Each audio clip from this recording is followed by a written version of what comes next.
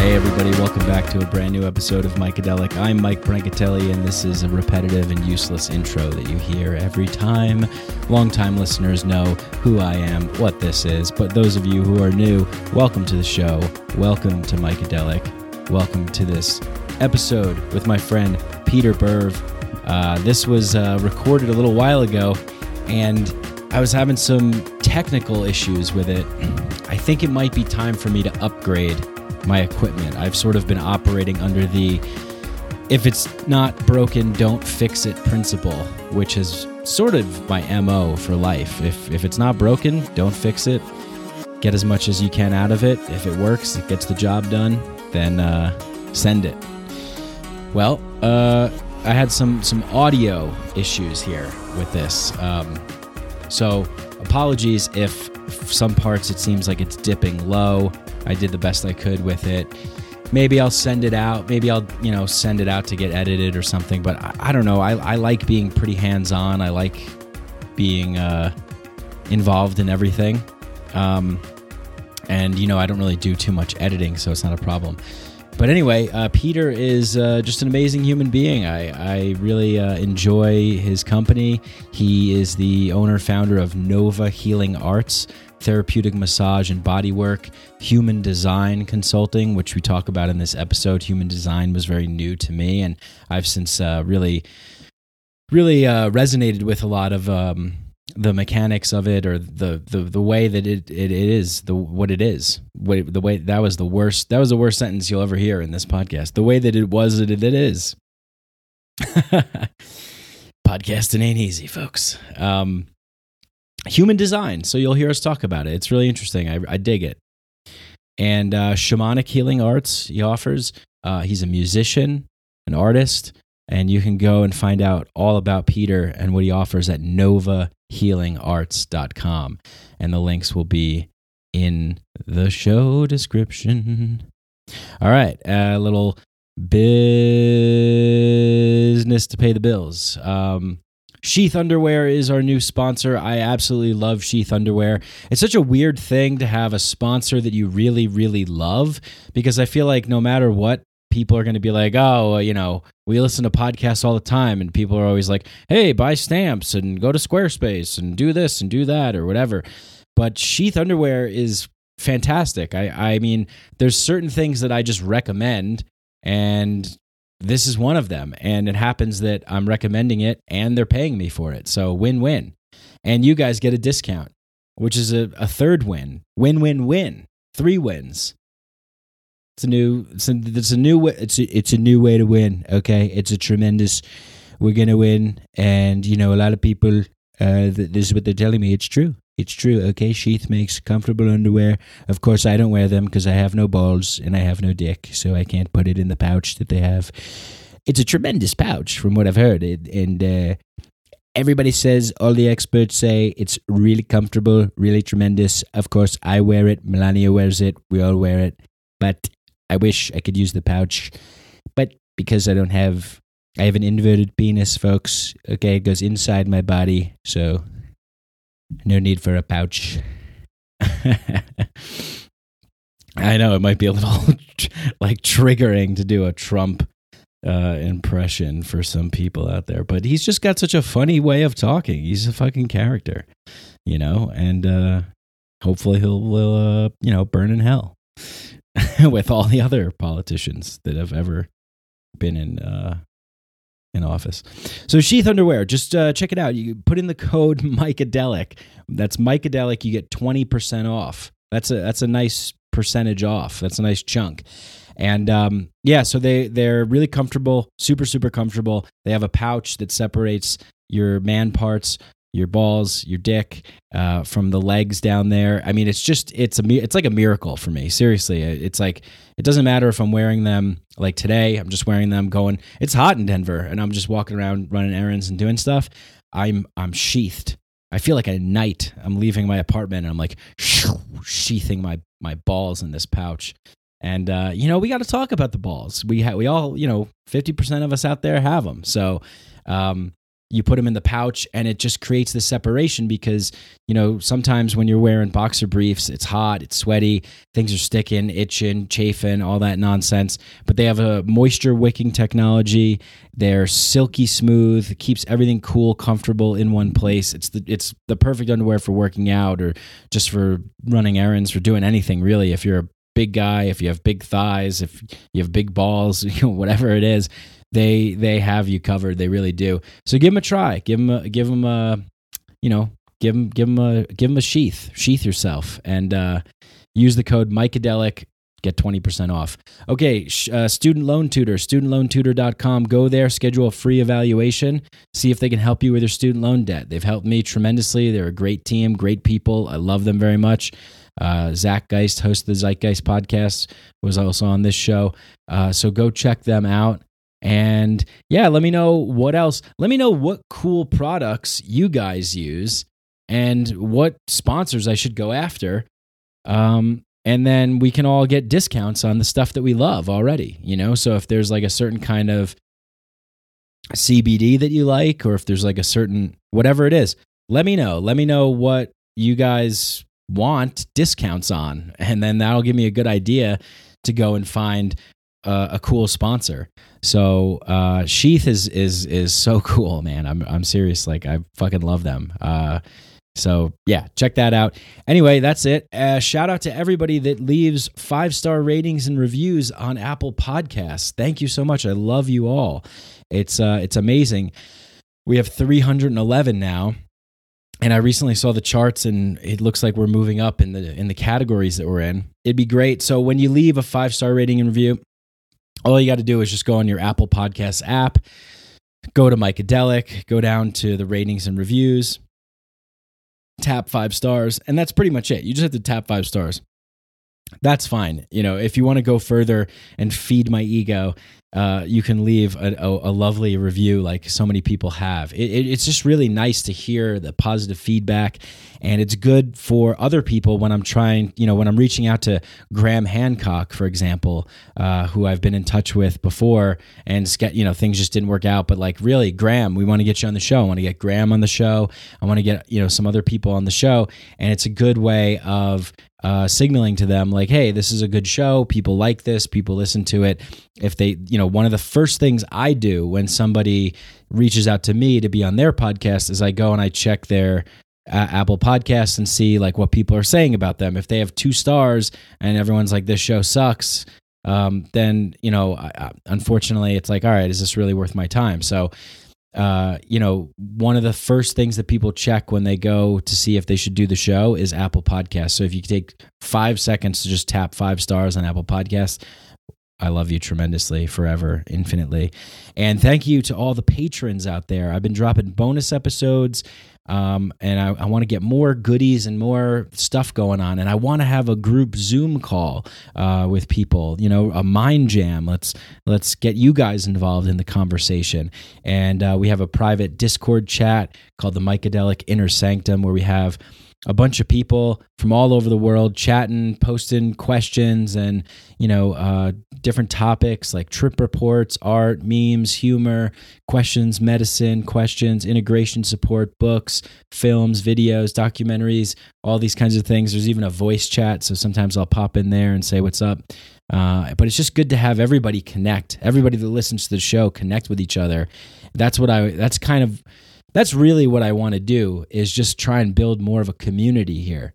And so, when I have guests on the show, that kind of, I hope to always like spark a conversation, to have people's thoughts being tickled into new directions.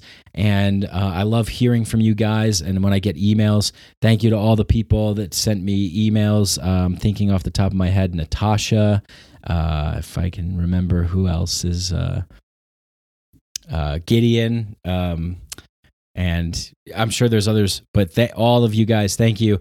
It's I feel like the Discord chat is an easier way to communicate. And then when you become a patron for $5, go to patreon.com/MikeBrank, MikeBranc. then for $5, you get the Discord chat, stickers, T-shirts in the works, continuously, always in the works. I know, but it's coming because I want it to be cool and I want it to be comfortable and I really want it to be like really dope, But just I really want to build a community and I want to get people involved. And the show doesn't just focus on psychedelics. This show is really about everything metaphysical. Who are we? Why are we here? What are we doing? How do we relate to each other? How do we, form institutions, groups? What is a relationship between people and power, and relationship dynamics and love and magic, and just So I really want to develop a community that wants to be involved in these discussions and talk. So Zoom calls would be great, the Discord chat, all that stuff. So go to patreon.com/Mike Brank, BRANC, and check that out. If you just want to throw a buck or two just to support the show, that's cool, of course. And if you want to go a step further, there's all the other tiers. And mykedelicpod@gmail.com. I'm going to be less responsive on social media because social media is turning me into a demon, and I need to stop because I'm addicted to the warlike atmosphere of social media. It's a problem, and it's not. So I'm trying to limit my exposure as much as possible on social media. It's really hard to have nuanced conversations. It's really hard to present nuanced topics on social media. So I don't want to be misconstrued and misperceived, and I don't want to get into fights and battles and things like that. And sometimes I feel myself getting sucked into that, and I'm like, whoa, what am I doing? Who am I becoming? What is happening? I always want to express love and gratitude and kindness and basic general goodness to everybody, and form a community of like-minded, like-hearted people that feel safe opening up, being vulnerable, talking, sharing about anything from individual level to interpersonal to collective and further beyond. All right, well, that's enough for me. Let's get into this podcast right now. I love you all. Thank you for listening. Here it is. Peter Berv. Psychedelics are illegal not because a loving government is concerned that you may jump out of a third-story window. Psychedelics are illegal because they dissolve opinion structures and culturally laid down models of behavior and information processing. They open to us the possibility that everything we know is wrong. We don't need new laws that control our consciousness and rigidly place it in a prison. Cognitive liberty. The fact that as adults, if we're not hurting anybody else, we should have the right to explore the contours of our own consciousness without any mediation or legislation on the part of somebody else. Reject authority. Authority is a lie. Or is it perception? Information is power, but we have to seize the opportunity.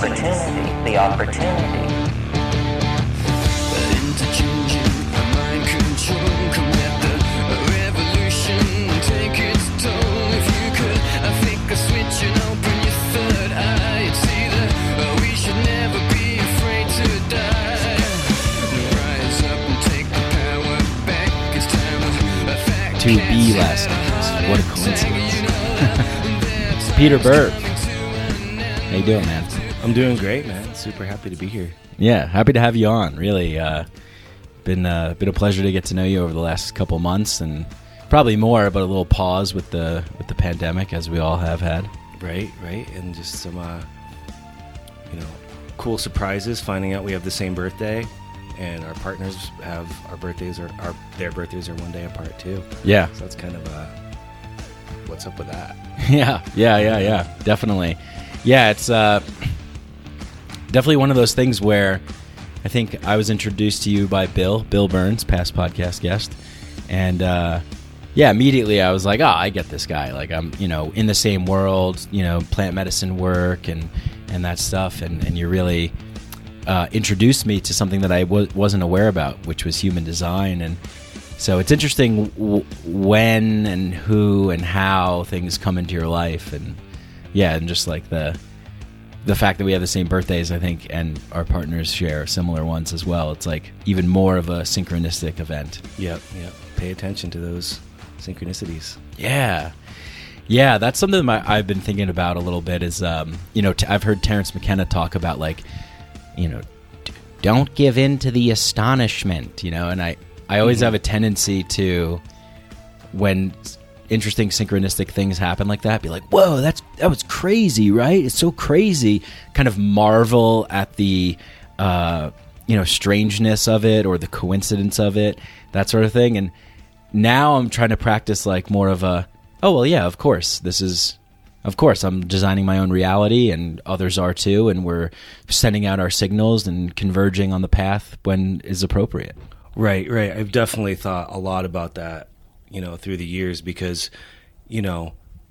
okay, so maybe we knew each other in a past life.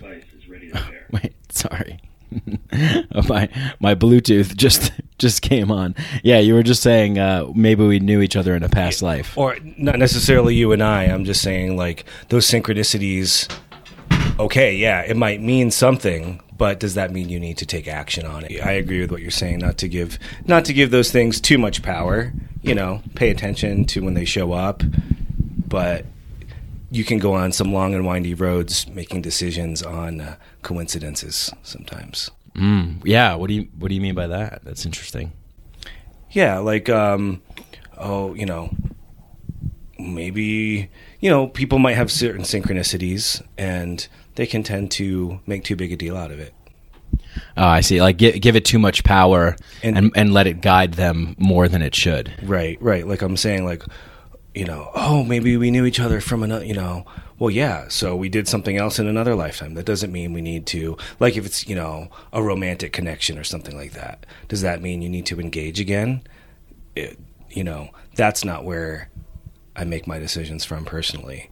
It's more, they're neat things. They're cool. Synchronicities just they're more just confirmations along the way that you're on the right place, not necessarily where we're meant to make our decisions from. Yeah, definitely. I agree with that. I think that's, I think when you start embarking on more of a path of awakening or more of a conscious path or a plant medicine path, whatever you want to call it, these realms of kind of inner work and spirituality and stuff, that those can be presented as opportunities or traps if you attach them too much and let it you buy into it too much, you feed it too much, and then you're kind of, you feel more like, that was one of my things with originally when I was thinking about astrology and numerology and just everything, and I didn't even know about human design, which you work in, and I just thought like, oh, I don't want some like outside force telling me what I'm destined to do. Like I make my own decisions. But as I grew into that and learned more about it, I understood how to kind of navigate it in a more balanced approach. Right. Yeah, human design is really great for that because it just gives you all the power back to your body to recognize the signs your body is telling you to make your decisions from there, your inner authority, and to know how that feels and not make a mental decision because all that other stuff they're stories. Whether they're real or not, they're stories. So, to know the feeling of empowerment or inner yes, or that feeling of coming from your inner authority. That's what human design at least gives us the tools for. Yeah. Talk a little bit more about human design because I've never talked about it on the show. I've never brought it up, and I recently just started to get into it, and that is really one of the reasons why I like it a lot is because I think, as you explained it, it's more of like understanding how your vehicle is made, right? Like, and I really like that aspect of it. Is like more of just like, hey, this is how we're all designed differently. And this is how you're designed, and everything that when I did the reading with you, like, it was just like, yeah, like this is spot on. It wasn't like, I was like having to rationalize things and be like, oh, well, I guess I can see that. Yeah. Full moon is in Pisces. So you're feeling this way. And I'm like, I don't know. Am I really? So yeah, maybe you can talk a little bit more eloquently than my explanation of it. Well, it's, human design is initially a mystical revelation, but that has it's a logical system with super practical applications. So, it was when I say it was a mystical revelation, the man who received this knowledge, had kind of dropped out of society and had this mystical experience where he was living on an island off the coast of Spain, and went back to his little hut one day with no power, and there was this light coming out of his, stone hut. Who the hell's in there? He kicks open the door, and he gets paralyzed in this light. And for 8 days, he gets this information drilled into his whole being by this voice. Him and his dog. Him and his dog got paralyzed in this light, and he said it was the most painful thing. But for 8 days, he received this knowledge about the design of forms, the human design, creation, a lot of things. And, he came out of that transformed, totally mutated, and within a certain amount of time, started, no choice, having to share this knowledge that he was given. So there was this mystical revelation. But then the system itself it's a very logical system. It's a science of differentiation, which shows how we're all built uniquely, and it shows the mechanics, aura mechanics of how we're all built differently. And then when you can start to understand your own personal mechanics, you can make decisions according to how you're built, and that helps us move through the world with less resistance, more in alignment with our true nature, and it helps us awaken to that. And when you align to that and awaken to that, there is an awakening that happens, but it only happens through your own personal experiment with it. That's the beautiful thing, or not so much the beautiful thing, but the logical nature of it is that it only works when you do it, when you experiment with yourself, and it starts to unfold through your own experiment. So that's a really, that's why I like it when skeptical people come to me, because they're like, what, same as myself when I first heard about it. I rolled my eyes. Who threw all this, stuff together to make a few more bucks in the new age. And when I got my first reading, 5 hours later, I wouldn't leave, the analyst. We became good friends. But that day I couldn't leave. We talked for 5 hours, question upon question. How did you know all these things about me? How could you see into this? And the other really, really amazing thing about human design is it shows us where we've been putting our attention in areas that create overcompensating behaviors. It shows us our conditioning. It shows us, what we call the not self, which is really just the mind, where the mind has taken over and tried to run the show, tried to control things. So, mechanically seeing where we've been putting our attention where we're not, it helps us turn it back to who we are, our fixed nature, our, all the places in us that are consistently operating. It's like the roadmap of your being. So it truly does have the potential to help us awaken, and it's not a big deal. Just when you are completely yourself, it's just, life is just, there's just more ease and grace and flow, Yeah. And so, I did my human design reading with you, and then I was blown away, and then I've been experimenting with it, and I really do notice the difference. Like, I really notice, like, oh, wait, I just sort of reacted right here out of my conditioned not self areas. But then when I'm operating more in my power centers, my sacral, throat, connected authority, I'm like, oh yeah, like this just, everything feels really like it should feel, I think, as a human being. And I think a lot of us, especially in the time that we're living in now, absorb so much that is not it's not compatible with our design, and we're taking it on and we're stressing ourselves out, and a lot of people don't even know who they really truly are. It's like, just be yourself. Well, who is that? What do you mean be myself? Because everywhere you look, people are telling you to be somebody else, this is what you got to do. You got to wake up every morning at 6 a.m. You got to run. You got to do the New York Times. You got to solve a Rubik's Cube. You got to, do 100 push-ups. You got to have a kale smoothie. You got to hustle, grind. You got to, This is the right way. Yeah, this is the right way. Everybody has a system that's the right way, but it's not the right way for everybody's unique design. Yep. Yeah, that's what we call the homogenized world. It doesn't matter how freaky you are. If you're saying, this is the right way, wake up, it's, it might be in alignment for me to, or correct for me to, do something that's very unpopular or whatever, and so, and again, that gets validated by your own experiment to see if it feels good or not, if it works or not for you. And that whole idea of being validated is just it goes so far, because there's so many things we've known about ourselves. It's not like we haven't been doing work on ourselves. It's not like that hasn't been of any value. But sometimes, this desire to improve, we can end up being fixated on things that we think are problems that aren't. You can spend years trying, like for instance, I have in the human design system, I have an open solar plexus.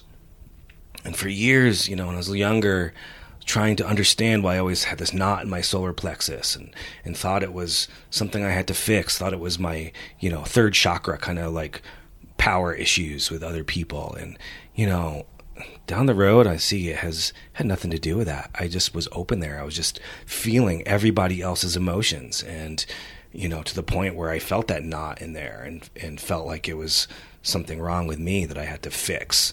And now all I have to do is realize, well, I'm at the point now where I can just see that it's not me and I'm fine.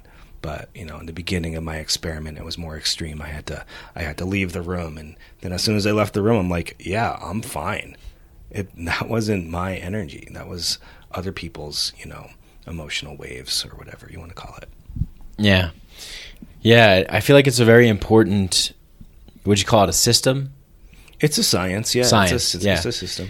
Yeah, so it's a really important one for now when I notice, I just spend a lot of time online and plugged into the cultural milieu, and there's so much, pushing towards conformity in a lot of areas, and this really is,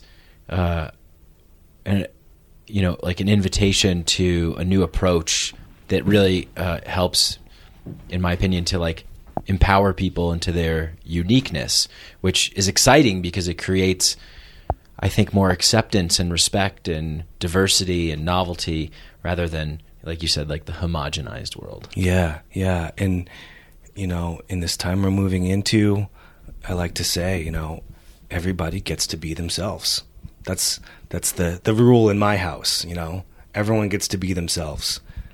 Everyone gets to eat what they want. Everyone, gets to be themselves, because, like you said, everyone loves to tell everyone what to do, and so even on this human design experiment or journey, not everyone likes it when you become yourself. Not everyone, understands it, or it's made some relationships more, difficult for me, but it's made living in my own body, 1,000 times more comfortable. So, yeah. So you got into this, but you like we've talked before, and you told some pretty amazing stories about your sort of journey to where you are now. I'm wondering if you want to you talk about a little bit about how that all unfolded for you. Well, that's always an interesting question, and it reminds me of I think it's in a Carlos Castaneda book. I read it so long ago I don't remember the exact context, but he said something like, "Well, start from the beginning. Tell me how this all began." And he's like, "Well, you want to go back to the beginning? I mean, we got to go back to the beginning, like so." For me, a lot of this began with my birth. I was born missing bones in my right leg, and I got 4 toes in my right foot, and so my life started with trauma. A lot of surgeries, a lot of time alone, wheelchairs and crutches, and a month in the hospital here and there, and as like a baby. A lot of it, a little bit as a baby. I had some corrective surgeries, and then when I was 7, I was in the hospital for like beginning of first grade. Had a leg lengthening surgery, and again when I was 11, and and then always wearing some kind of cast or brace, and I still do wear a brace on my right leg. So started on a healing journey at a young age, and that put my family on a little bit of an alternative therapy kind of approach and meditation, and somehow that got, particularly my mother into that. And is that because they were searching for new or different or better ways to help you? I think that may have been part of it. Yeah. Part of it was just their own journey, but there may have been an element of that. My mother got into acupuncture, and then like color therapy and lots of different alternative therapies. And then I don't remember exactly. My older brother, he's 10 years older than me. I don't remember exactly his journey of getting into all this, but he got into like Taoism and Tai Chi and polarity therapy, and then other more advanced kind of body work. He became a chiropractor and acupuncturist and stuff. But, he was kind of a role model for me when I was in high school, and he was, in Boston studying all these things, and really, he did some healing work on me one day, and I saw this light, and that was really a revelation for me. And anyway, it kind of, set me on to more of a spiritual path at a young age, and exploring lots of different modalities. And the earlier part of my life, it was, a little more like studying different world religions and practices, but also, psychedelics too. And so then, left home, traveled for years and years and years, and then this is after high school. Right after high school, traveled and went to all the sacred sites I could go to in the different countries, and intentional communities, and it was really backpacking, and it was really fun. And then I had this experience at 23. Well, 2 things happened in that year, which was in 2000. I discovered ayahuasca, and that was a big wake-up call right there. And then a few months later, I got hit by lightning, and I had a near-death experience, and that really that changed things for me. That planted some pretty profound seeds that are still unfolding to this day. Yeah, and I unknowingly, but some kind of higher unconscious synchronicity, I'm wearing Save the Clock Tower t-shirt from Back to the Future, where the clock tower gets struck by lightning. Tower struck by lightning. Yeah. I asked Mike, did you wear that shirt for me today? And he said, what are you talking about? Yeah, didn't know, but I guess I did. You told me that story, and it was just so incredible. I mean, I can't imagine what that would be like, because I think as you explained, you're like, you were just on a hike, right? Or I was in a parking lot. In a parking lot. Yeah. Okay. But in Rocky Mountain and on Trail Ridge Road, and just at an overlook, Just like any other day, just doing the things that you're doing, and then this major event happens. Yep, fall, changing leaves. Went to see the changing leaves with a few friends, and typical Colorado afternoon around 1:00. Within a half hour, blue sky turned to a hailstorm, and saw a lightning strike in the distance, and started walking back to the car, and next thing we know, the next one hit me and a friend together. And then what happened after it hit you? Well, I can see through your clothes now. It's amazing. X-ray vision. Yeah. I wouldn't choose that color underwear myself. But, no, I woke up right after the hit happened, and I was totally baffled. I didn't know what was going on. My nervous system was completely scrambled. I was really like, confusion isn't even the right word. It's just nothing was firing or connecting correctly. I think that was just so traumatic. I just left my body, and then I found myself in this place of this ocean of love. I've come to call it myself. I call it the waiting room, because it was like I was just waiting there until my body was stabilized to come back. But in that place, I got to feel this love and oneness, this ocean of love and oneness, and then these two presences, like angels, if you want to call them that. They basically approached me and told me it was time to go back to my body. And this was about an hour and a half, till I woke up from the time I left to came back, and said it's time to go back to your body. And I said, I really, I kind of like it here. Can I stay? And they said, no. And there's the door, and bye. And then they said, you still have work to do. So then I felt myself descending through these realms back into this compressed form, and me going kind of thinking like, oh shit, I'm going back into this little teeny, vehicle. It felt like I was really being stuffed into a box, and that's what we are. We're like this very specific program, very specific imprint. And so I felt myself going from this place of pure expansion and oneness to this form again, and then 6 weeks later I had a head surgery because they didn't find the slow bleed that was happening, so that was kind of scary. But got the blood drained, and so two biggest analogies for waking up: getting hit by lightning and getting it through my thick skull. So getting it through, yeah. So I tried to figure out, what's the message, and it was, be in the world. Stop running. Stop.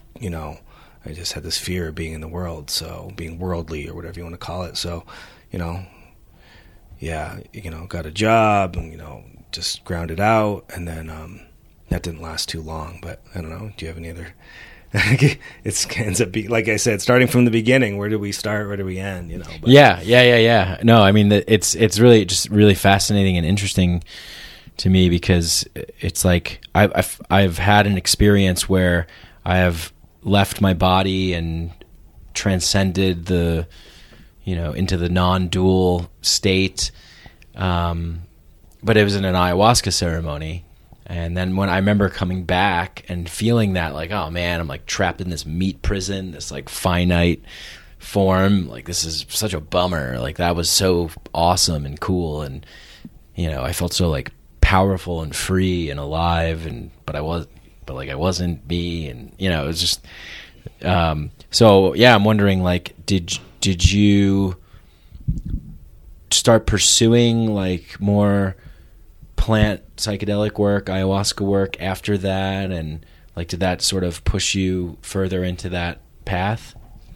Not exactly. Okay. I at that point in my life, so I took a brief spin with the plant medicine, with the ayahuasca for a few years then, and was really deeply impacted. But I was young, and my path was more about, like, at that time, kind of a yogic ascended master kind of path. So I was really more about not relying on anything outside myself, and so I actually stopped all medicines from about 23 to 33. Oh, wow. Yeah. and I was deep in my yogic path. And then, you know, I became a monk actually for a few years. I was celibate. Right. I lived in India. I lived in some ashrams, and really just went deep into that sadhana. Mm-hmm. Yeah, that's right. I remember you telling me that. Yeah, amazing. So, have you had any comparable type experiences to the waiting room experience since that event, the lightning event? It's well, yeah, I've had some pretty powerful experiences, particularly with ayahuasca, but you know, I guess a few things I'm thinking about is, you know, maybe we'll get here full circle, but you know, yeah, kind of full circle. What this makes me think of is really it's about the sacred and the mundane. You know, I think what talking about human design has really taught me to find the magic and the mystical life, like deep in the mundane, you know, because it's not always about the peak experiences. Right. You know, we can get addicted to that. We can get, you know, we can become seekers and searchers, you know, looking for that. And so, yeah, I've definitely had some peak experiences, and those are important, you know, those are important to reconnect and, you know, whatever kind of medicine it brings for your ego or your heart or your, you know, your soul, whatever.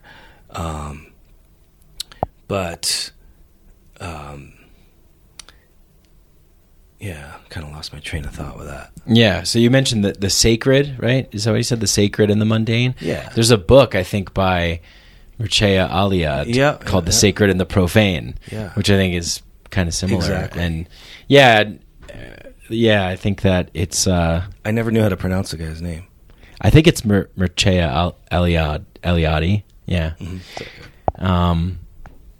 But yeah, it is an interesting thing because... Like, I definitely found myself in that, exploring psychedelics, being a psychonaut and just searching for those peak experiences, and then, you know, and then kind of realizing, well, it doesn't really mean anything if I'm not, like, using my meat vehicle in this world and, like, doing things in this world and learning how to, like, I guess what they would call it, like, integrate, you know, into the world, right? Yeah, and that's a thing that's... can be consistent with people who have had near-death experiences, or people who are, you know, always searching for those highs. Is you can start to feel depressed or, you know, lacking meaning. You know, with near-death experiences, you know, it's like it's like a blessing and a curse, because this veil gets ripped open, and it's like, oh yeah, it's not your time yet. You know, just go back and pretend you didn't see anything. You know, nothing to see here. And it's like, oh, okay, so this is all an illusion, and I guess I just gotta be here. You know, but you know, I mean, that was really, you know, even though I was explaining I had this experience, what was really transmitted to me in that time was that we're all just souls on a journey. You know, and you know, talking about living out our uniqueness, you know, we don't know what each person is here for. You know, who's to say what someone is here to learn? You know, we really don't know. How can you say you know what someone else is here to learn on their soul journey? You know, and so, yeah, we're all here to learn different things. We're all and so that maybe the thing you're here to learn isn't about, you know, about getting out of your body. It's about learning how to be in your body. You know, we're only here for a short time. Yeah. So let's do what we got to do, and, you know, get messy, get uncomfortable, you know, take chances, and, you know, because it's temporary. Yeah. Get it while you can. Get it while it's hot. Smoke them if you got them. Yeah. It's like, I can see that. And maybe I've had this too, with this, like, idea of, like, well, this doesn't really matter, so who cares? And I'll just, like, drop all my responsibilities, and who cares about, stupid social interactions and whatever, that up there, that, liminal transcendental space, like that's where it's at. Like that's, who cares about this life? It's almost analogous to this sort of, Christian religion, heaven, hell kind of thing. It's like, well, you want to get to heaven, in a spiritual sense. It's like, well, I just want to transcend, and I want to go on and have like experience my soul in its fullest. But we're forgetting the here and now, like the beauty of the human creature that we are. Mm-hmm. So, again, it's about the integration. It's about living it and having the tools and the support and the resources to learn how to live it, to learn how to be okay with the mundane, to learn how to be okay with, to be comfortable being uncomfortable, and so, human design has been great for that, to get some of those tools to integrate all of it, and it does kind of all become one. The pleasure and the pain sort of merge into one. Yeah, I think it's kind of dangerous when you're in either like one or the other, camps. It can be an experience that has more suffering than not. Like, maybe like the atheistic, hyper rational, materialist, reductionist view, and it's just like, well, life is suffering, it's all pain. Like when we die, we go nowhere. That very rigid sort of approach. And then on the other side, it's like, sort of more of like the everything is love and light and spiritual bypassing, and just, I don't want to look at the nasty bits of myself or the outside world, and I'm just going to live in a little bubble. It's nice, it's cozy, it's protective in there. Yeah, that's why I've always really liked the idea of the middle way, walking the middle way, no matter what path you're on. And, so like even, there's times for extremes and everything, but even with the medicine path, you can walk the middle way with that. You can find a balance with it, to integrate it into your life, to get those highs, and then sit with it, do your homework, see what was shown to you, and put it into action in your life, and don't come back till you've done your homework. And it's not just about always seeking the next high, and it can be really helpful. I really like human design and the medicine path together, because I feel it actually helps solidify these this knowledge, which starts in the mind. It helps solidify it into the body, into the nervous system, and show you where you can really feel it, and really recognize, that's what that meant when there's just a lot of conceptual stuff with human design, but once you start to feel the difference between, this is what it really feels like living it, and it's that.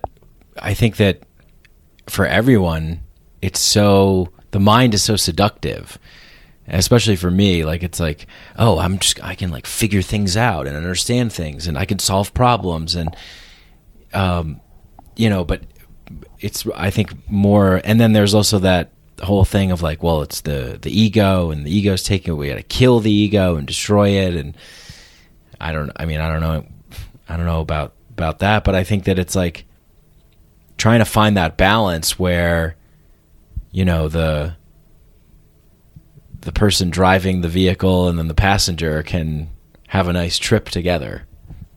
The mind, the heart, the body, the soul, everybody's in harmony. Well, that's an interesting point that you say, because in human design, we talk about passenger consciousness. I don't know. Oh, cool. I didn't know about that. Oh, you nailed it. Nice. We talk about letting life be the driver, and really taking the back seat, because there's so much going on that we're not even aware of, in our own operating system. And so, and part of that operating system is this what we call it, the magnetic monopole in human design. It's really this spark within our chest that it's it's meant to attract all the right things. I can get mystical with it because, contemplating, it's really powerful. It's like, get mystical. Yeah. This magnetic monopole attracts all the right things to us. And when we step out of the way, they show up, and so much of the human design journey and the medicine path is about learning how to surrender, and that might be a little buzzword in some ways, but really learning what that means, about the mind not controlling things. When the mind tries to control, we meet resistance, and we get frustrated or bitter or angry or whatever it might be. And so, getting out of the way and becoming the passenger is what we talk about. And then you can just enjoy the movie, and I'm really enjoying this movie that's happening right now. Yeah. It's pretty cool. Yeah. Yeah.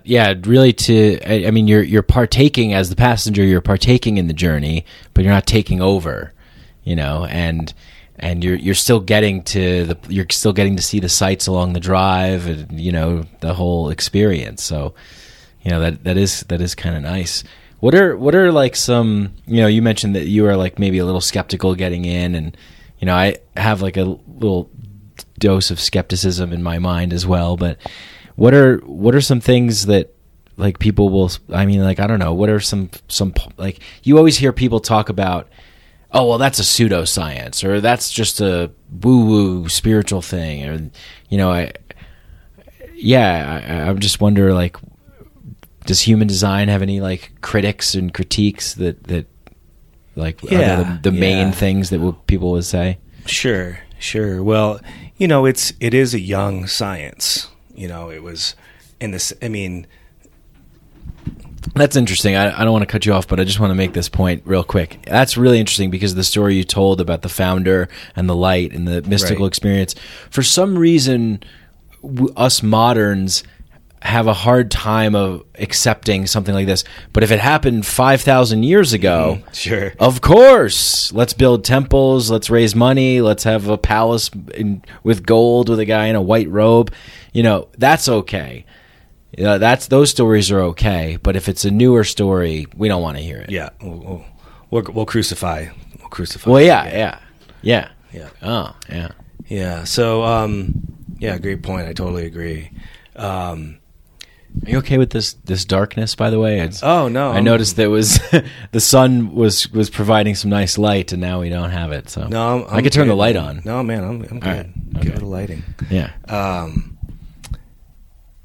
So it is a young science, and what I mean by that is, or my point with that is, there's only a few generations of people who've been experimenting with this and validating this, and so. We're getting to a point now where human design's been around for, 30 years. There's a lot out there. There's a lot to learn from the, experimenters who've been around. But, human design is they say it's a synthesis of astrology and the chakra system and the Kabbalah and the I Ching. And so, when you hear that, that's where my mind went, which was like, all right, who the hell thought they could just throw all these things together and somehow like, I can see how that could work, and convince some people and, get rich. Like a metaphysical smoothie. Yeah. Yeah. And so, but it's really, and that's where my mind went. That's where my mind would go today if I heard something else like that. But, when, you come to find that it's a quantum of all those things. And it's not just those things, really. It combines elements of those things, which are really, those are systems that have been created by man. But really, those things are rooted in some kind of, universal truth or something like that, astrology or the energy flows in our body. And, these are, or our genetics, there's definitely been correlations with the I Ching and the genetic code. Yeah. you know, whatever you want to call it, you know, either way, it combines all these things. And in some way, that can be very validating when you find where a lot of systems cross and validate each other. You know, that always turns me on when I find, you know, different systems all kind of confirming the same truths. So yeah, that's where there can be a lot of skepticism to, you know, and, but again, it can be as skeptical as you want. It's a self, I forget the word, but it's, you know, it reveals itself to you through you. So you have to, that's why we say it's an experiment. Yeah. And you know, that's what science does. What science is supposed to do is to keep pushing forward and coming up with new ideas that reinvent and that take and build upon what's come before it. And yeah, it's, I'm a big fan of, you know, Rupert Sheldrake. Yes. Yeah, his like morphic resonance theory, and he wrote a book that was called The Science Delusion. But then the American or English, the American title was changed to Science Set Free, because they were so scared of like even putting that title out there. But his thing is like, you know, he's basically saying like, look, like modern materialist reductionist science is its own kind of religion in a way, where there's like a hierarchy and there's a status quo that needs to be maintained, and new things that get put into it, like it doesn't matter how valid they are or how interesting they are, they get, you know, batted down, and they have these dogmas. And I think what he says is like the way that scientific paradigm acts is as if we figured out 99% of everything and we're just looking for that one little piece left. It's really kind of the opposite of what science should stand for, which is like constantly questioning, constantly pushing forward, constantly investigating, testing, experimenting, coming up with hypotheses and theories. Right. And I forget the name of this, what you call this, but how mass responds to the observer. Yeah, the observer effect, right? Is that it? I forget. Maybe I'm wrong. Maybe I know there's a name for it, but it's, you know, it's proven that matter will actually adapt to, you know, the energy of the person observing it. So, yes. you know, our thoughts do create our reality. Our awareness does create our reality. Yeah, and it's like, well, we can't measure that. It's like we can't handle that. Where does that fit into the narrative that we've been creating for the past, you know, God knows how long, you know? And so, yeah, we talked a little bit about like ages, shifts, time frames, global cycles. Yeah, and it was interesting. I was talking to Jenna the other day, and she was like, "What cycle do you think that we're in now that mimics a past cycle? Like, do you think that do you have an idea of where you think we are in this period of time right now, where maybe that kind of mirrors a past time?" I don't, and I don't know if, I really don't, because, all my paradigms are shifting, learning about the human design, global cycles, and the way they see. This is part of the knowledge that was given to Ra Uru Hu, the guy who received this knowledge. And so, cycles can last, hundreds of years, and so. I'm not really sure. I'm sure there's information out there about that, but I haven't actually.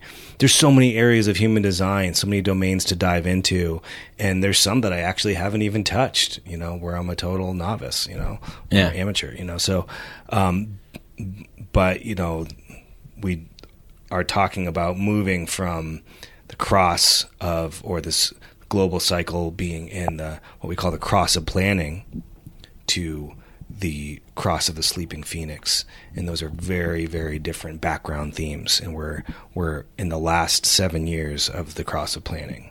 Right, yeah. And then I'm in we're both sleeping phoenixes, right? That's right, yeah. Mike and I are both on the cross of the sleeping phoenix.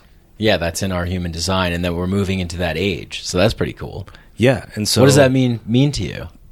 What it means to me is that I am resonant with what's coming, and what that specifically looks like is that, well, to give a little more background, we're moving from what we call a tribal era and to an individual era. These are very big overarching themes through humanity. And so when we talk about being on a tribal cross, the tribe is all about support, bringing us together. And so we look at the last 400 or 500 years.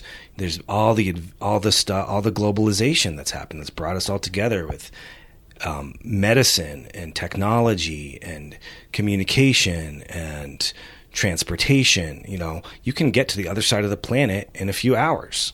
You can communicate with someone on the moon in seconds. Yeah. And so that's all been supported by this background theme, that's, government, all these other things. And when that background theme, and we're just starting to see it, we're still in it, but it's starting to back off, and so all these things that have brought us together are collapsing. So, I can talk more about that, but, we're moving into an individual era, which is about self-empowerment, and so, what's that going to look like? We don't know. But I know what that's looked like in my life. It's looked like, doing, some of these stories I've shared, just, traveling around the world, doing things to learn about myself and to be a better person and to become self-empowered so that I can be, empowering to other people. Yeah, it's so interesting because I'm interested in that too. You're interested in that too. And by me, and I'd love to hear your thoughts on this and your experience, but when I started pursuing, I've always pursued whatever I wanted. I'm interested in this, I'm going for it, and when I decided to go backpacking around Southeast Asia, I got a lot, everything that I decided to do, to just quit my job and do stand-up comedy, or go, backpacking through Southeast Asia, or go down and live in Peru in the jungle and drink ayahuasca, and the criticism from the outside tribe is like, what are you doing? You're just going and just doing whatever you want, and it's almost like we're not playing your part in the tribe. We're not playing our parts, yeah, and it's like we've been on this individual sort of journey of empowerment that's represented through the Sleeping Phoenix, because that's what's in us, and it's tough sometimes to move against the grain in that environment. But now I guess it's exciting to hear that we're going to be heading into a time where that will be more, that environment will be more catered to that kind of exploration. Right. And it's not necessarily going to be a pretty transition. No, I don't think it will be. No. And that, we're seeing the beginning of it right now. But what does it mean to become, it's self-empowered, but doesn't mean we're all going to be living all by ourselves, but probably a lot more smaller groups, not this big government overarching, umbrella everything. Oh yeah. It's going to, it's happening already. People are starting to branch off to do their own thing and do it their way. And so, who knows what that's going to look like if all this background theme that we're not even aware of it because we're so used to it. What if the communication isn't there? What if the healthcare system isn't there? So it's a good time to get empowered, self-empowered. Yeah. Grow your garden, get off the grid if you can, whatever, And so all these things are going, and so this is the things I've been doing in my life. So that's why I'm saying, oh yeah, I'm totally resonant with what's coming. I'm all about doing this with my community or family or my chosen tribe. Yeah, nice, man. Yeah, me too. I'm inching more and more closer to that. I've been talking about that a little bit on the show as well, and everybody that listens to this show knows how much that we despise big government and tyranny and mandatory, rules and regulations, arbitrary do-gooderness, and all that kind of stuff. Because at the end of the day, we know what's best for ourselves if we're aligned and we're true and we're doing the work and coming to the table with compassion and curiosity. We can get along. We can make things happen. We can build what we want. It's almost like that tribal cross era gives birth to this, because now we have the information to access things like human design. We have the information that the internet's provided to do that, and we're connecting with other people, and we're building upon that. And you can go on YouTube and watch how to build an off-grid house, and these kinds of, so it's like leveraging that technology and birthing into a new one, making it work for us. Not we're gonna make it work for us, and then we're not serving it as this monolithic thing, like a bunch of slaves. Right. Yeah, and do that while you can, because maybe there won't be internet in a few years.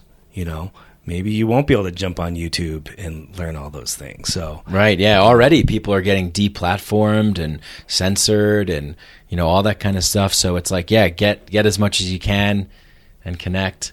Yeah, and get out. Yeah, and then also to add to what you're saying, there's also this collective energy that we talk about in human design. There's tribal, individual, and collective. And so, there's some people who are much more collective kind of people, and that includes more like mass consciousness kind of themes, which can include laws and government and things that humanity does need to some degree. What's held us together as a humanity in some ways? What's worked? What hasn't worked? In the past, and what do we need to figure out to move forward in a good way? So that it's not. I'm not talking about government necessarily, but I'm saying there's another energy that some people are more. They do have that logical perspective on life. Yeah. They're not about the tribe, and they're not about being a freaky individual. They're about like, what do we need as a whole, and so, food, clothing, shelter, water, education, and then that can get colored into your individual nature, and maybe you have your own freaky way of how you bring that to humanity. Maybe we need some new laws that keep us together, but free it up a little bit. Yeah, definitely. I like that. I think that I'm in favor of diversity and choice, and I think when you have that, I made this tweet the other day and then reposted on Instagram, but I said, for the infinite capacity for the human being's creativity to exist in a magical multiverse of mystery, for some reason we've narrowed down the debate in the political stage, the political kind of mass societal mainstream spectrum, to this binary, boring, thing that just doesn't make sense. And so what I'd like to see is just like experimentation, new ways, diverse ways. Yeah, I think we're going to be seeing a lot of that, Yeah. and a wide spectrum of that, from very innovative and supporting humanity to really some really weird and dark stuff. Well, I think that's part of it, right? Like that's the package deal that you get. Is one of my favorite spiritual books by Adyashanti is called The End of Your World, and he talks about the misconceptions with awakening, birthing into a new age, this kind of stuff. It's like a lot of people just think it's like, oh wow, it's all wonderful, and now I'm evolved and I'm transcended, and I'm just on this mountaintop floating on a cloud, and he's like, no, it's destructive. It destroys what doesn't serve. It destroys what's out of alignment. It destroys and lets crumble what's not in truth. And out of that is the challenge to let the truth of what you are shine through and become that. Yeah. I mean, that makes me think of probably one of the biggest paradigm shifts that I've gone through on this journey, through my life is, all this new age kind of stories about moving into the golden age and this we're going through the Kali Yuga and then going to go into this next age of enlightenment. And you know what? I don't know that if that's where we're going. And I'm okay with that, I think it took me a little bit of time to come to acceptance with, that, it's not going to be all rainbows and unicorns up ahead.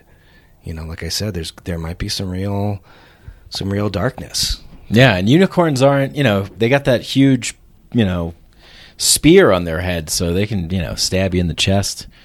They're not, we're going to be seeing a lot of rainbows stabbing people in the chest. Not rainbows. Rainbows are fucking unicorns. Cool, but unicorns, yeah. But then rainbows, you never know. You get that pot of gold on the other side, and there's a nasty leprechaun over there. You remember that horror movie that came out, The Leprechaun? It was some cheesy B movie. I know what you're talking about, but I was never a big horror movie. I think Snoop Dogg was in it. Really? Yeah. Wow. Yeah. Yeah, I'd never been too much into horror, but I started getting into... I saw a movie a while ago called The Conjuring, and it was really good. I really liked it. It was really well done, and I like cosmic horror, like sci-fi horror type of sure. Event Horizon or Aliens, Annihilation. That was a good one. Annihilation was good. Kind of psychedelic as well. I remember I watched The Serpent and the Rainbow when I was 10. And that was one of the first kind of zombie movies that I saw. But that was kind of cool. I remember that was kind of cool. I never saw that one. Yeah. Yeah. Zombie movies. They're I always thought I was all right, they're just a bunch of, I never got into zombies. I don't know. Like The Walking Dead and that kind of stuff. And I thought the whole zombie thing was a little overrated myself. Yeah. We got a lot of zombies walking around right now. Right. So it's maybe that's what that was all about. Yeah, metaphor. Yeah, definitely. I mean, the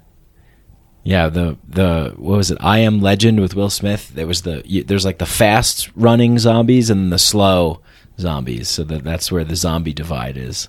Either the ones that are brains or the ones that are out of their mind. And yeah, I don't know. But yeah, there's a lot of. Go ahead. Yeah. That kind of reminds me something that would be helpful to explain. When we talk about moving into the cross of the sleeping phoenix.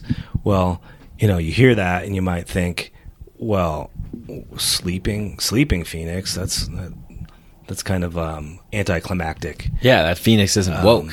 Right. Yeah, the bird's still sleeping, and so this self-empowerment vibe.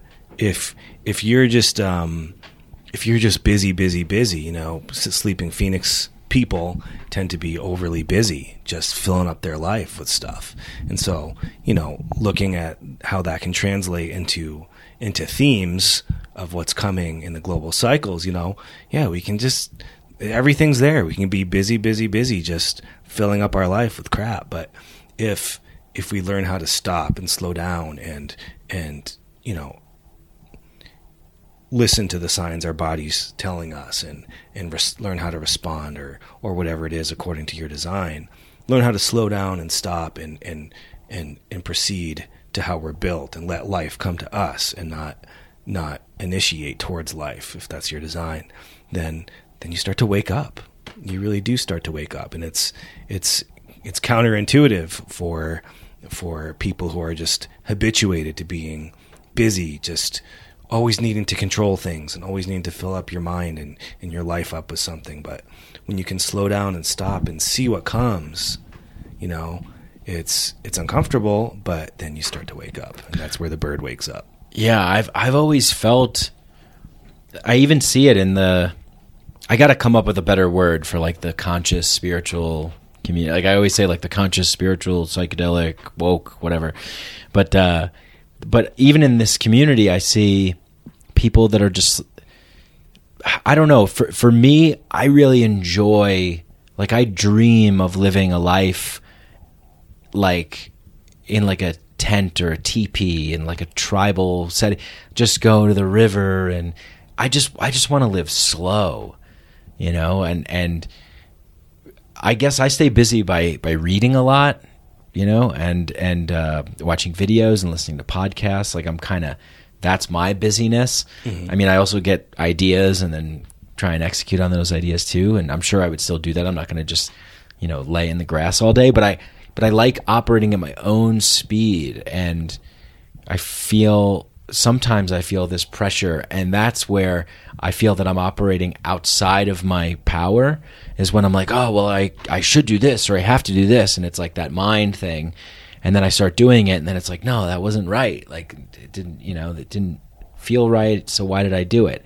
And I feel so much more comfortable when I'm, you know, centered in my power, and that's according to my design. And so, yeah, I think, I don't know.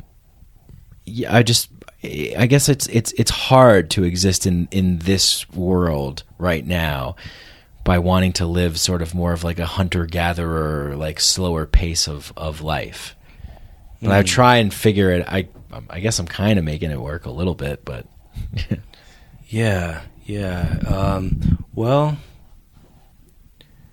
you know, we gotta take the steps, you know, maybe the practical steps to live the life that we want, you know, and yeah, and that's even easier said than done, you know. It's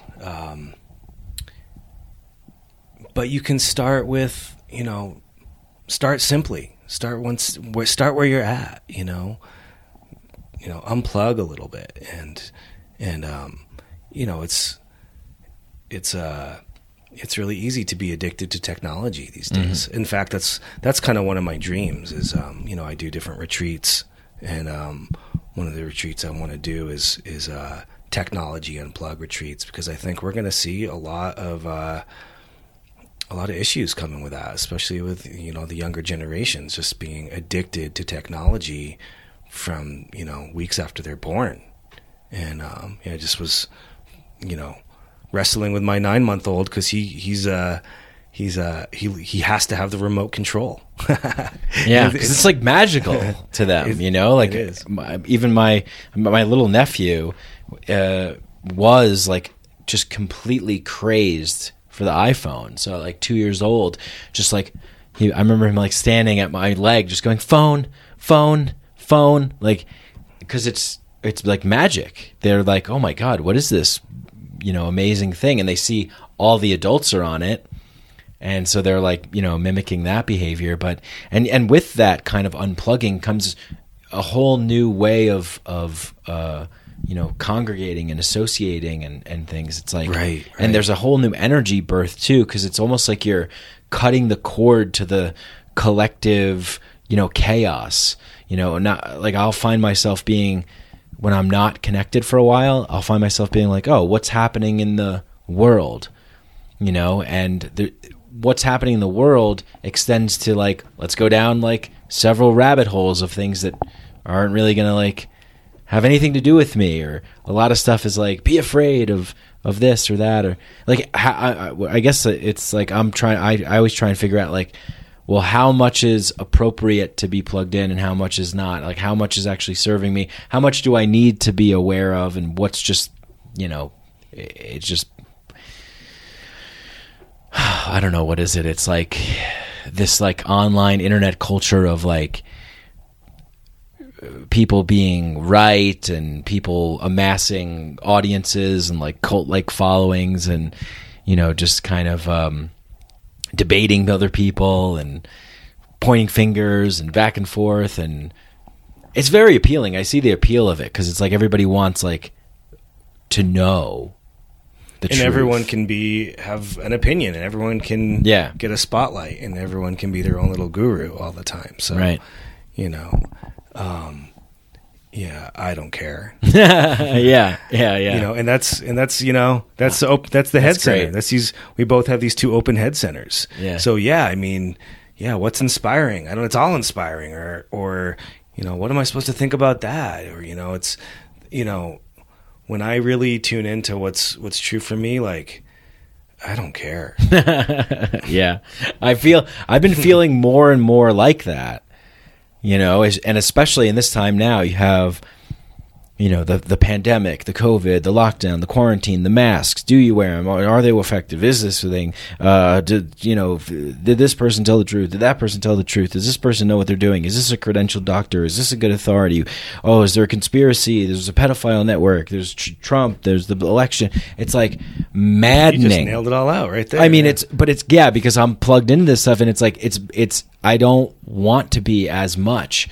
And when I move away from that, it's like, yeah, I really am moving more towards this idea of like wanting to be more into nature, be working more on like my practices, I'm doing a 7-day juice fast coming up pretty soon just to get like a cleanse, because I haven't been so great with my eating habit. Like, it's my open centers are so used to those patterns of like taking in, what doesn't serve, and I just want to move into a more of a position of what serves, and so I can live more of a peaceful life, right? Right. And it's not that I don't care about humanity. It's more about the minutia and getting caught up in all the nitty gritty of who thinks what and who says what and what's right and wrong. I love humanity. Yeah, I really do, and I really do believe in humanity and the potential that we have to be amazing beings.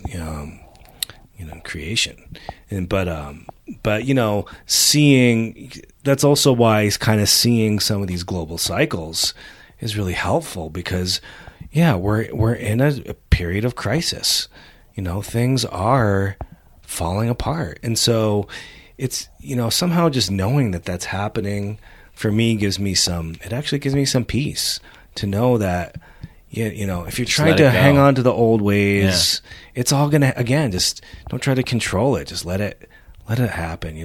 There's places where we do need to stand up and be engaged and make our voice and our vote count and all that, whatever you want to call it. But it's important to see the bigger picture too, and like I said, enjoy the movie, become the passenger and just, wherever it takes you, and that's the thing too, is when you start to you can't even control how this all unfolds personally or collectively. It's when we really become that passenger consciousness, things do show up. Miracles happen. Mm-hmm. Opportunities and 11th hour, rescue shows up, and but it'll never happen the way our mind thinks, or the timing that our mind wants it to. So, right. For you and your experiment, there's always this urgency to fix ourselves, and to make it better. But, just being present, being in the moment,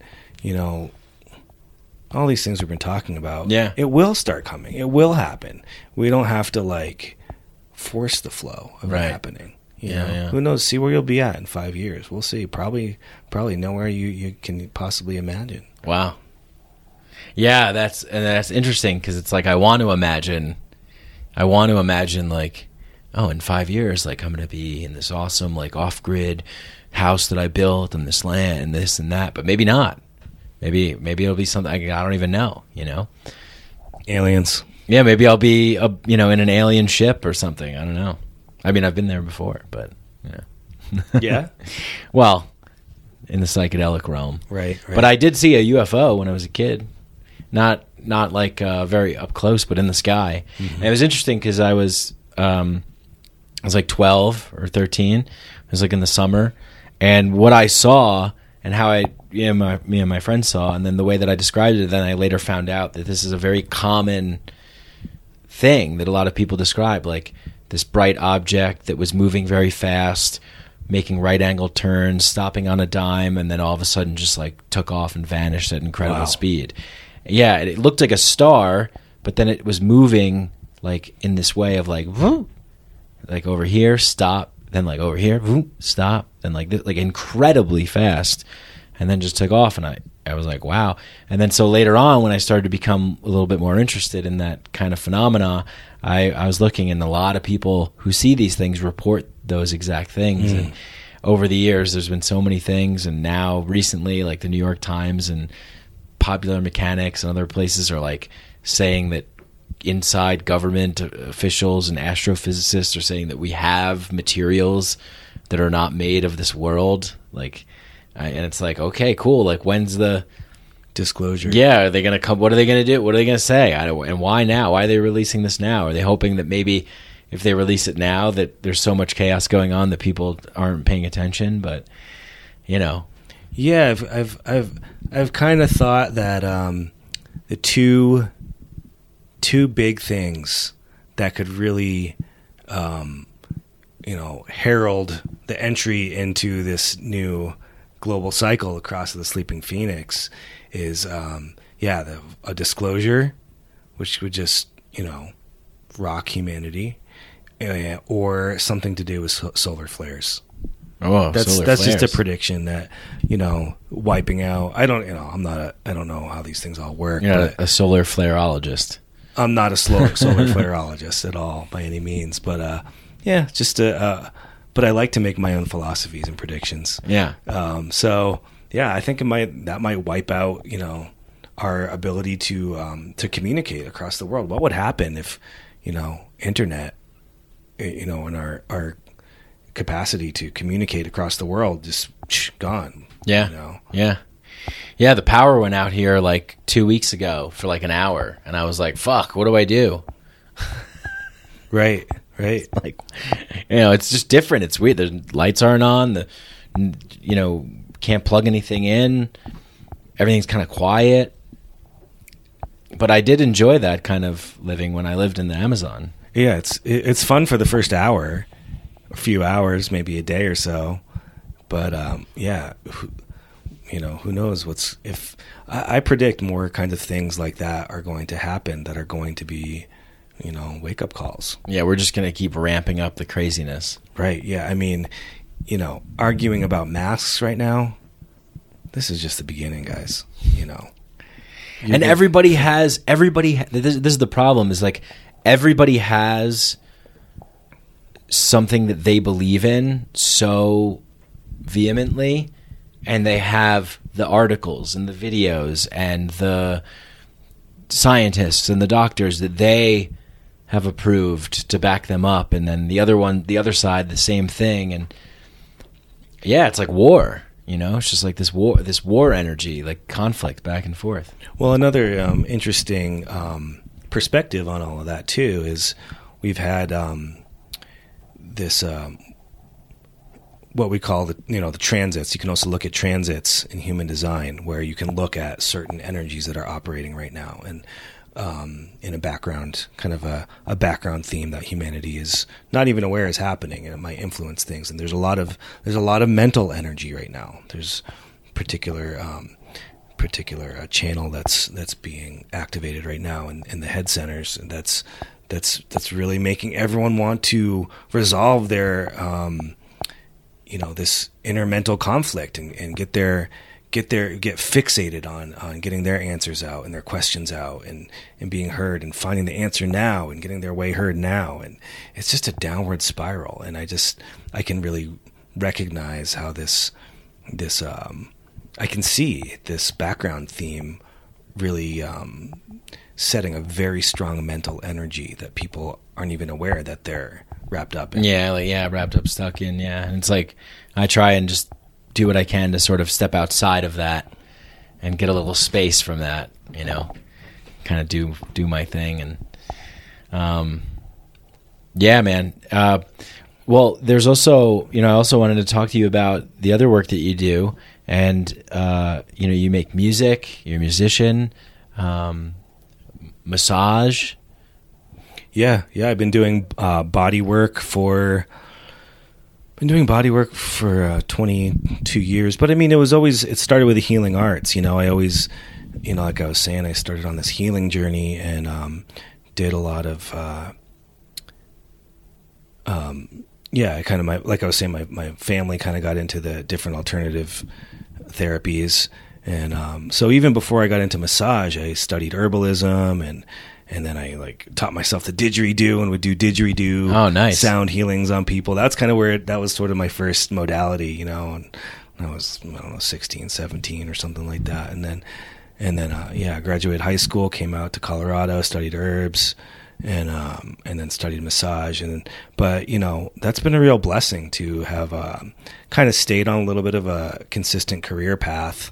It's allowed me to gain some wisdom in these fields, because I've taught at some massage schools, I've managed some wellness centers, I've done the business side of things as much as, you know, being, you know, working at Massage Envy at one point, you know, making $15 an hour for massage. You know, fuck them. They're actually a sponsor of this show. Oh, wow. Go to your local Massage Envy and put in the code Peter for. So anyway, yeah, no, doing body work for that long, it's really it's amazing just to have been to learn so much about the body and what we hold in our bodies, and just recognizing my own sensitivity. In a lot of ways, just being so close in physical presence and aura with someone else, that, you know, picking up on information from people. And, you know, I don't know how, you know, before I understood, you know, certain things in human design, I was like, how do I know these things? How am I picking up on information from someone? And, you know, so I've kind of taken a very alternative, more intuitive journey with body work, and I feel that's helped me to be a more of a, you know, really help actually keep some of these ancient healing arts, the energy of this ancient healing art of a body work alive, and not just this, you know, deep tissue sports massage kind of, you know, very masculine kind of vibe. Right. And, so yeah, I mean, I'm kind of phasing out, like, you know, after 20 something years of using my hands, my hands are getting tired, and okay. So I am starting to kind of slowly phase out of that, but I do love it, and I go in phases with it. I've taken breaks, but you know, I'm very fortunate to have had a career where I can basically meditate and space out, listen to awesome music, and be quiet, and don't have to deal with anybody except the person who's hopefully quiet on my table, that I can you know, be really ultra present with, and, you know, being ultra present with someone, you know, this magic happens. So, and we don't have a lot of other ways of being together like that. So that's kind of cool. Yeah. But, and then, yeah, I've been a musician since I was a child.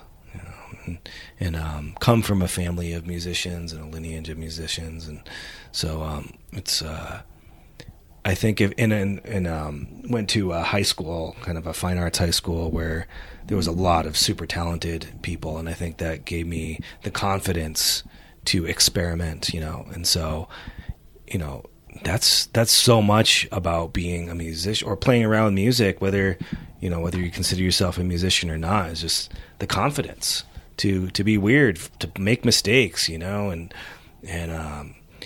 you know, I've taught myself guitar, I've taught myself piano, and all the times I was alone in my room, you know, sounded awful, but, you know, over time, teaching myself these things has given me the confidence and to compose music, and, you know, made a bunch of my own albums over the years, and that's honestly really my favorite thing. That's your favorite thing to do. Yeah. If I had to choose one thing to move forward into the future, it'd be like lock me in the basement with, you know, my little recording studio. Nice. How much time do you spend doing that now? It really changes. Well, one thing that human design has actually helped me understand is that creativity operates in a pulse, meaning it can be on and then it can be off. And that really, learning that really helped validate why I could never really make a living out of being a musician or an artist, because I can't make myself create when the energy's just off. I hear that, yeah. And so it's always just, I've always kept it as a hobby, but learning that, you know, there might be like 3 months where I'm like mad scientist vibe, just in my studio, just, it's all coming. It won't stop. You know, I've actually are open. I've received, I think the most I've received 14 songs in one weekend. Wow. And it's just like flowing through you. Yeah. And so, you know, you never know when it's going to come, or how, or when, or how much, or whatever. So I'm really comfortable with actually not trying to control the vibe and not control the flow, the current, with the musical energy coming through. Yeah, I relate to that so much, because I feel like any other time it just wouldn't work. You're forcing something, and it's like, well, why am I forcing something? Like, whose schedule am I marching to, if not like just, you know, being open to the creative muse that comes through, and just let that express itself in the way that it wants to express itself for that time. I mean, there's nothing more nourishing than that, I think. Yeah. Yep. Yeah. And you know, again, one thing that Human Design's really validated and helped me understand and love about myself, rather than judge, is that part of being like a very individual kind of person and a very creative person is this melancholy, you know, that comes with being being a creative individual. And, you know, and before I used to kind of judge that as maybe, again, something wrong that I had to fix, or, you know, didn't really work with it and turned into depression or just sadness. And now I realize melancholy is this actual beautiful energy that I can just use as a creative muse to inspire me in my creativity, you know, use it to, you know, every great artist knows what melancholy feels like. This is kind of like bittersweet sadness, you know, and right. When I use that towards my creativity, over time, those dips have become a lot softer and less hard. Yeah, you're kind of riding that wave and getting what that energy is providing at that time. Yeah, which makes sense, because then you're forcing something that isn't flowing, and you're doing something opposite of that. Then it's not going to be good. Right. It's not going to fit. Yeah. Yeah. And what are you thinking about now? Like, in terms of like what's exciting you the most right now with your life and things that you want to do? That's a great question. Well, my Human Design practice has been kind of blowing up. It's sort of been nice. You know, honestly, this whole lockdown thing has really worked out to my advantage in terms of building my online Human Design practice, which is really where I wanted to go. Stop doing so much body work, being on my feet, which I have issues with, and using my hands, right. which are getting tired. And so anyway, this has been a real blessing, and to be at home where I have a baby right now with my family, and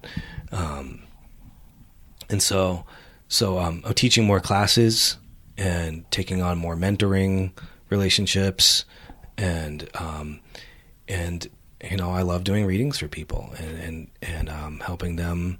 For me, you know, I'm here to transform humanity. You know, I know I've always known that. So however that looks right now, it's looking like helping people understand their design and helping them with some medicine work here and there. Yeah. So what is it about what's that feeling like, or what maybe explain a little bit about what that experience is like and why you like it so much, reading people's Human Design, and in that process, is it like helping them, like giving them like a helping hand, or? Yeah. I mean, basically kind of like all the things, you know, a lot of things I've touched on today is Human Design is what we call a no-fault system. So it takes the blame off things, because like you're saying, there's this propaganda out there that we're kind of all supposed to do things one way. We're all supposed to listen to what they say. And so, you know, anytime it's the homogenized world. Right. And so to show people, oh my God, you know, this there isn't a problem here. All this energy that all these years that you've been trying to fix these problems and thought there was something wrong with yourself, you know, it's a revelation to realize, oh my God, I was really just putting my attention in the wrong place. And so, having been on a healing journey, whether it's, through the body or the mind or the spirit, I feel like this really is works. Yeah. And so yeah, I mean, that's very rewarding, especially, I mean, anything I do, I keep doing it because of the feedback I get. If people are like, what the hell are you talking about? Yeah. And, I'm traumatized by my time with you. I've only heard that maybe once. But that's what keeps me doing it, you know? And so, especially with the medicine work, it's seeing what that's doing for other people. And that's, whether I keep doing it or not, knowing that I've really made a difference in people's lives, that's what we all want, Mm-hmm, mm-hmm. Yeah. Well, I guess I just contradicted myself. Maybe that's not what you want. Maybe you don't care what other people do, or maybe, maybe not. But yeah. I think to a certain degree, it does feel good. I remember saying, like, even if you're a selfish person, if you help other people, that's good for you. It's part of the nature of creation. Yeah. We are a reflection. We're some kind of fractal of something greater, and so even though human design doesn't talk a lot about love and opening your heart to love other people kind of vibe very much, it's there. It's like, when we do, the more we awaken, the more we want that for others. I think that's kind of why I like it so much too, because it's basically just like, hey, this is how your operating system is.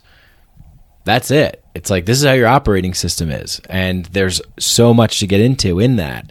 And just by understanding that and then living your life and kind of with that awareness and practicing it, you realize, like, I really realize, like, oh yeah, like, yeah, I'm good. Like, what I'm doing is, like, when I do these things that don't, that are from these open, places susceptible to conditioning, like to the mind area, like that doesn't feel good. So don't do that. And then operating from this other place, and then I can give more, I can be more, I can create more, I can do more, I can be a better, boyfriend, brother, friend. Like, I could just be more of who I am. Right. I mean, the nature of the not self world is suffering. I mean, yeah, definitely. It's really part of life, but to learn how to reduce that, to learn how to move with more, flow and more grace in the world. Right. Like a martial arts kind of way, or like, I don't know many martial arts, but like, like using the energy and the flow and the power of your moves and the opponent.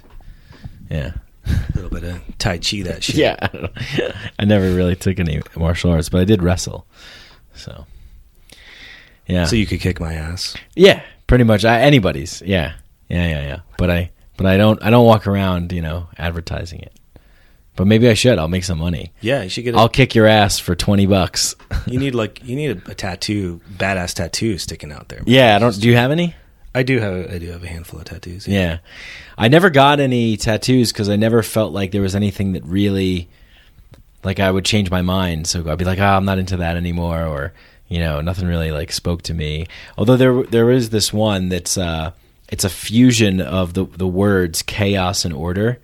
So it says like chaos, and then chaos starts mutating into order. Nice. Yeah, I thought that was pretty cool. Well, I waited till I was, I think, 36 to get my first tattoo. Oh, okay. I have so many scars on my body from my head to my toes that, I kind of thought like those were my battle scars, Yeah, those are your tattoos. Those are pretty real, but, it was, what the heck. But I did eventually find something I felt meaningful enough to do. So yeah, nice, awesome. Well, this has been a good chat. What do you think? Awesome, man. Yeah. It's been wonderful. Where should people go to find out about what you're offering, human design stuff, all the other things that you offer? Yeah, my main website is Nova Healing Arts.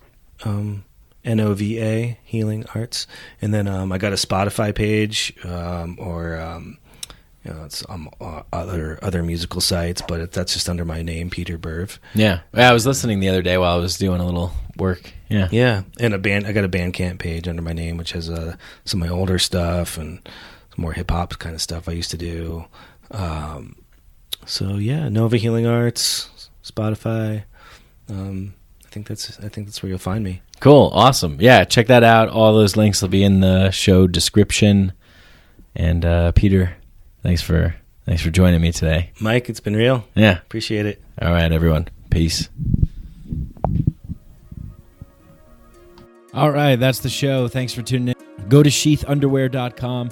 Sheath Underwear is an amazingly comfortable pair of underwear. It's a game-changing pair of underwear. It's the softest, most comfortable pair of underwear that I've ever had. Plus, it's unique with the pouch to separate all your man parts, keep them separated, which prevents sticking and sweating and all the uncomfortable stuff that could happen down there. So go to sheathunderwear.com. Use the code Mikadelic for 20% off store-wide. And please like, share, and subscribe to this show. It's available everywhere: Apple Podcasts, Spotify, Amazon Music, Google Play, Stitcher, everywhere podcasts are available. Also, please, if you want to support the show, leave a 5-star rating and review on Apple Podcasts. It helps boost the show up in the algorithm so more people can find it and see it and hear it. And also, consider becoming a patron. If you love the show, if you want to support the show, anything like $1, $2, $3, $4 a month will do just fine. If you want access to bonus stuff, bonus episodes, bonus content, please consider subscribing to become a patron for $5 a month, and you get access to the Inner Sanctum WhatsApp Discord chat group. Used to be WhatsApp, but it's Discord now, the Discord channel, and get bonus episodes, stickers, and more goodies to come. Thanks. Peace.